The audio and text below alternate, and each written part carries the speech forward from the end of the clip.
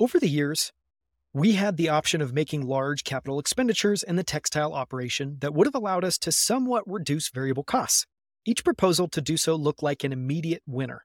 Measured by standard return on investment tests, in fact, these proposals usually promised greater economic benefits than would have resulted from comparable expenditures in our highly profitable candy and newspaper businesses. But the promised benefits from these textile investments were illusory. Many of our competitors, both domestic and foreign, were stepping up to the same kind of expenditures, and once enough companies did so, their reduced costs became the baseline for reduced prices industry-wide. Viewed individually, each company's capital investment decisions appeared cost-effective and rational. Viewed collectively, the decisions neutralized each other and were irrational, just as happens when each person watching a parade decides he can see a little better if he stands on tiptoes. After each round of investment, all the players had more money in the game and returns remained anemic. Thus, we faced a miserable choice. Huge capital investment would have helped to keep our textile business alive, but would have left us with terrible returns on our ever-growing amounts of capital. After the investment, moreover, the foreign competition would still have retained a major continuing advantage in labor costs. A refusal to invest, however, would make us increasingly non-competitive, even measured against domestic textile manufacturers. I always thought myself in the position described by Woody Allen in one of his movies. More than any other time in history, mankind faces a crossroads. One path leads to despair and utter hopelessness, the other to total extinction. Let us pray we have the wisdom to choose correctly. That was an excerpt from the short read that I'm going to read to you today, which is The Anxieties of Business Change, which is part of Warren Buffett's shareholder letter from 1985, as well as a snippet from 2006.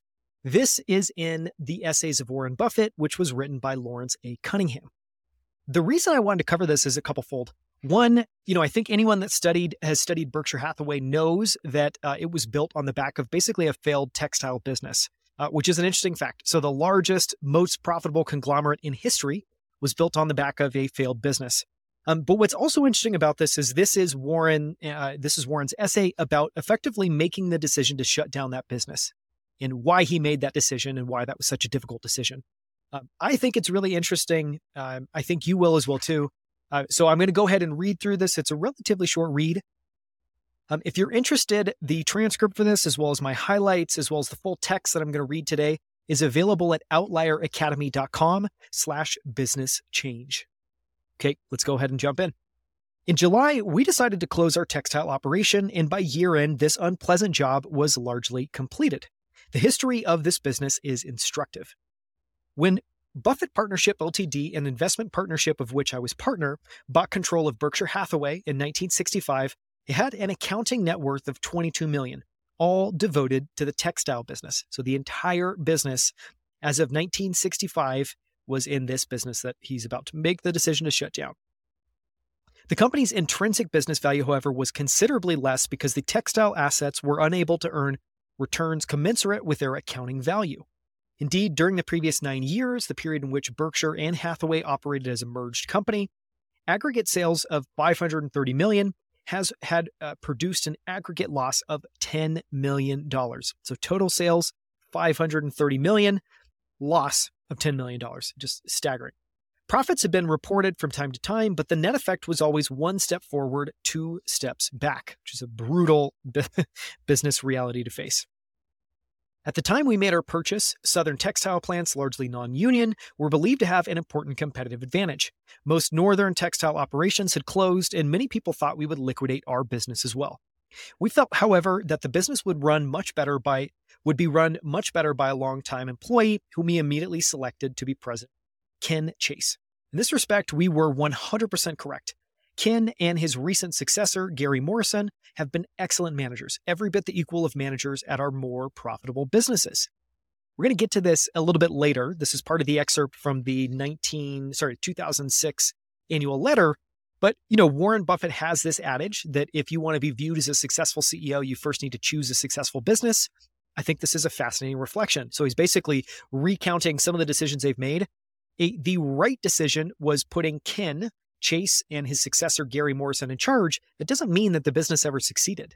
And I love, they've been excellent managers, every bit the equal of managers at our more profitable businesses. This is an important insight. Okay, let's keep going. In early 1965, cash generated by the textile operation was used to fund our entry into insurance by the purchase of National Indemnity Corporation.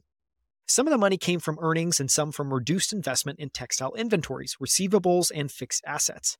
This pullback proved wise. Although much improved by Ken's management, the textile business never became a good earner, not even in cyclical upturns.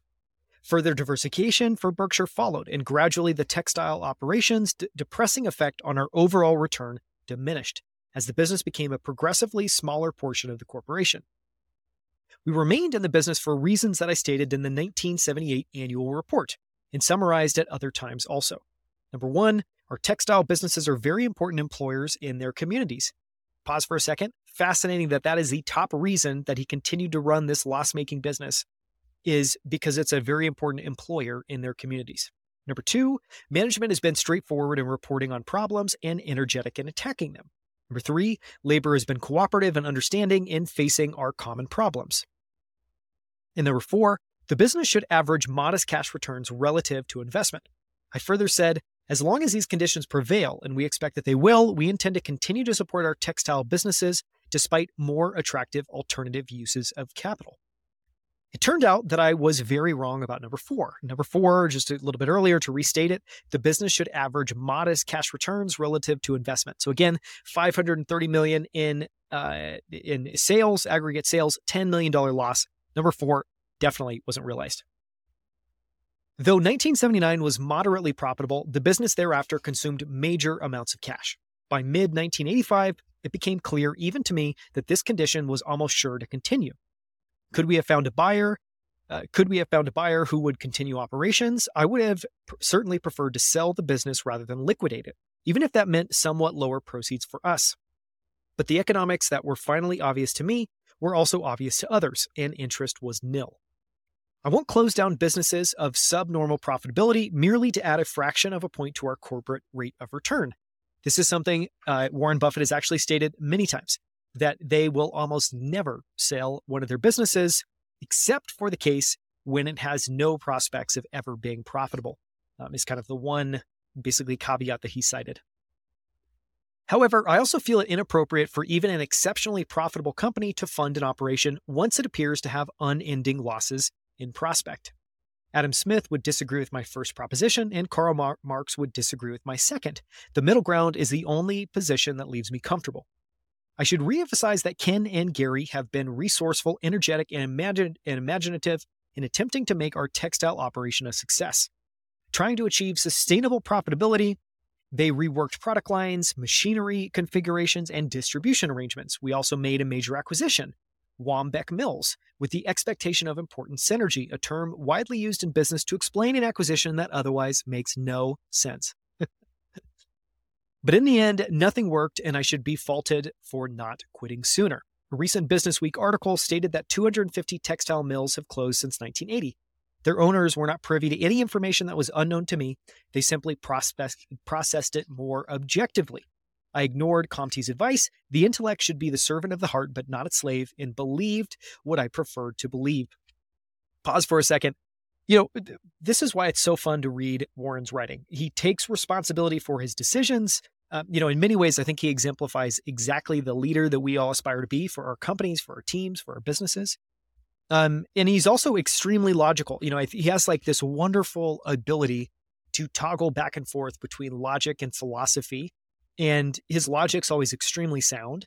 But he's also, you can tell that his heart's just as involved in the decisions he's making as his mind. Just a bunch of things that, as I've read this book, hundreds of pages now of his annual letters, it's striking. It's really striking. Okay, back to the text. The domestic textile industry operates in a commodity business, competing in a world market in which substantial excess capacity exists. Much of the trouble we experienced was attributable both directly and indirectly to competition from foreign countries, whose workers are paid a small fraction of the U.S. minimum wage. But that in no way means that our labor force deserves any blame for our closing. In fact, in comparison with employees of American industry generally, our workers were poorly paid, as has been the case throughout the textile business.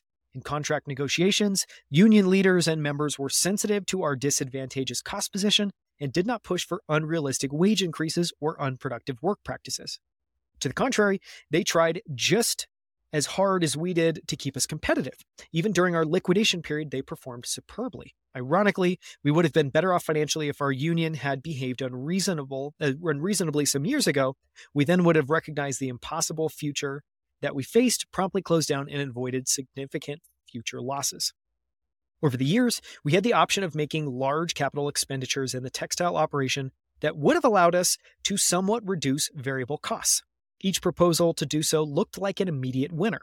Measured by standard return on investment tests, in fact, these proposals usually promise greater economic benefits than would have resulted from comparable expenditures in our highly profitable candy and newspaper businesses. Obviously, to pause for a second, that is highly suspect.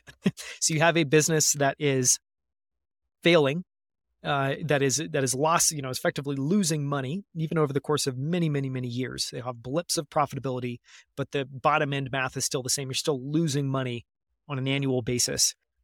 And yet, the proposals for investments that have attractive looking numbers. And this is something that appears in another of Warren's essays, just this idea that, and I don't think this, obviously, he's not putting any of this on Ken or Chase or the management team, but it's very easy for us to mislead ourselves in our own analysis, and for that often to be wildly unrealistic and not tethered to reality. And I think what he's highlighting here is more of a cognitive issue that we all have of being able to see things clearly and being able to make the most logical kind of conscientious decisions. Difficult problems where it's actually very difficult to discern the reality and what might be the reality a couple years out in time. But the promised benefits from these textile investments were illusory. Many of our competitors, both domestic and foreign, were stepping up to the same kind of expenditures, and once enough companies did so, their reduced costs became the baseline for reduced prices industry-wide. So if they were to make this change, these investments, well, their competitors are doing the same thing. It's all going to net out and be a complete wash. So why, at the end of the day, would this make any sense? Viewed individually, each company's capital investment decision appeared cost-effective and rational. Viewed collectively, the decisions neutralized each other and were irrational, just as happens when each person watching a parade decides he can see a little better if he stands on tiptoes. After each round of investment, all the players had more money in the game and returns remained anemic. Thus, we faced a miserable choice. Huge capital investment would have helped to keep our textile business alive, but would have left us with terrible returns on ever-growing amounts of capital. After the investment, moreover, the foreign competition would still have remained a major continuing advantage in labor costs. So it sounds like a key part of this equation was the fact that, global competition was stepping up. You're competing not just domestically now, but internationally and globally. And there's, many different advantages that come from not operating in the United States. And one of the best ones is lower cost of, lower wages, which is obviously going to be an input into operating expenses, variable expenses. That you're going to want to pay. And so it's interesting to recognize that. I would assume that that's a key part of the story is that, the competitive landscape changed from one that was mostly domestically oriented to one that was globally oriented. A refusal to invest, however, would make us increasingly non-competitive, even measured against domestic textile manufacturers. I always thought myself in the position described by Woody Allen in one of his movies. More than any other time in history, mankind faces a crossroads. One path leads to despair and utter hopelessness, the other to total extinction. Let us pray we have the wisdom to choose correctly. For an understanding of how the to invest or not to invest dilemma plays out in a commodity business, it is instructive to look at Burlington Industries, by far the largest U.S. textile company, both 21 years ago and now. Again, just to pause for a second, Warren's, one of the things that's staggering is he has always done his homework. And so here, not only has he done basically a complete teardown of the decisions that they've made, the reasons they should have the reasons they should have shut down the company earlier, basically just a complete teardown of how they've approached the situation. But not only that, he's studied the largest U.S. textile company over a period of multiple decades, because he's quoting, numbers 21 years ago and now. It's staggering the amount of just research and depth of thinking that Warren does. It's a bar we should all aspire to. In 1964, Burlington had sales of $1.2 billion against our $50 million. It had strengths in both distribution and production that we could never hope to match, and also, of course, had an earnings record far superior to ours. Its stock sold at $60 at the end of 1964. Ours was $13. Burlington made a decision to stick to the textile business, and in 1985 had sales of about $2.8 billion. During the 1964 to 85 period, the company made capital expenditures of about $3 billion, far more than any other U.S. textile company and more than $200 per share on that $60 stock. That's staggering. Staggering.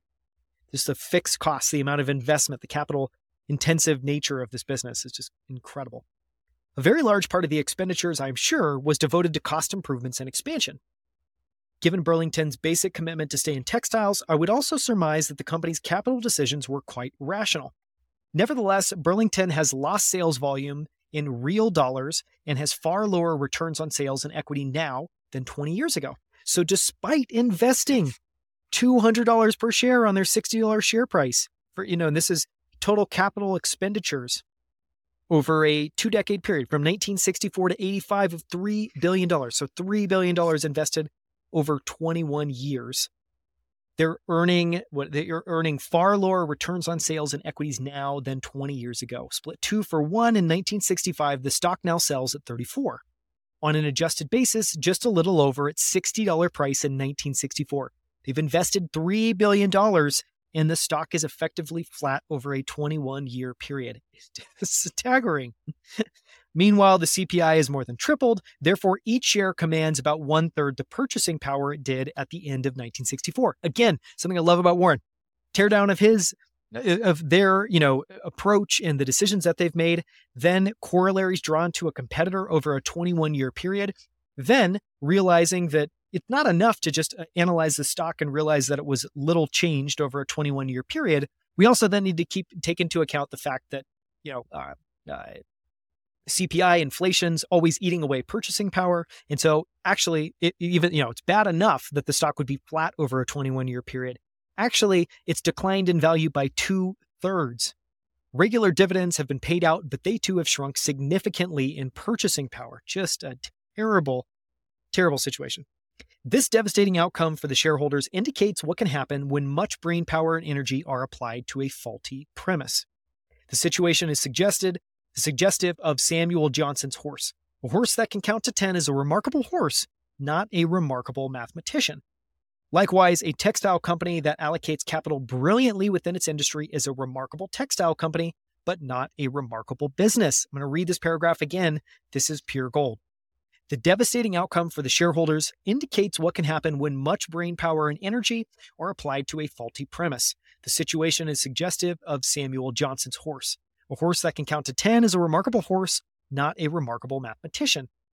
Likewise, a textile company that allocates capital brilliantly within its industry is a remarkable textile company, but not a remarkable business. Very important distinction.